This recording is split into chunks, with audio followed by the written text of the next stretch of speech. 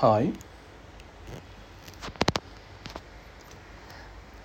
PLEPS and intracranial aneurysm, prevalence and general characteristics. PLEPS are focal bulges observed in the surface of intracranial aneurysm wall. Thin PLEPS have been observed in association with rupture sites in autopsies and adjacent to fatty walls during surgery. Irregular aneurysm shape, including PLEPS, have been considered risk factors for aneurysm growth and rupture.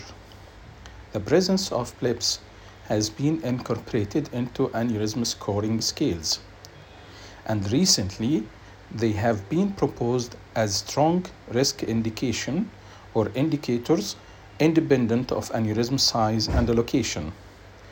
PLEPS have been suggested to be a reflection of focal weakening of the wall, which may develop in response to locally adverse flow conditions and may influence aneurysm vulnerability by concentrating wall stress at the neck of the PLEP while decreasing tensile stress at the PLEP fundus.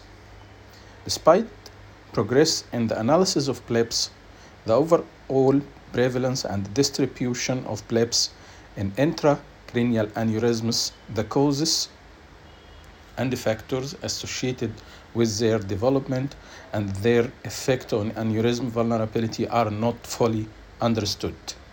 And in this paper, the authors concluded that PLEPS are common in intracranial aneurysms, and most aneurysms harboring PLEPS have a single PLEP, and the PLEPS in the aneurysm neck are rare, but they are equally common in the body and the dome of the aneurysm.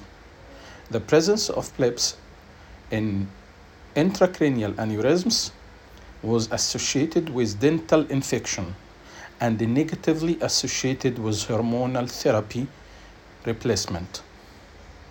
This paper, published in JANUS 2020 by group of American researchers led by John Sepral. Thank you.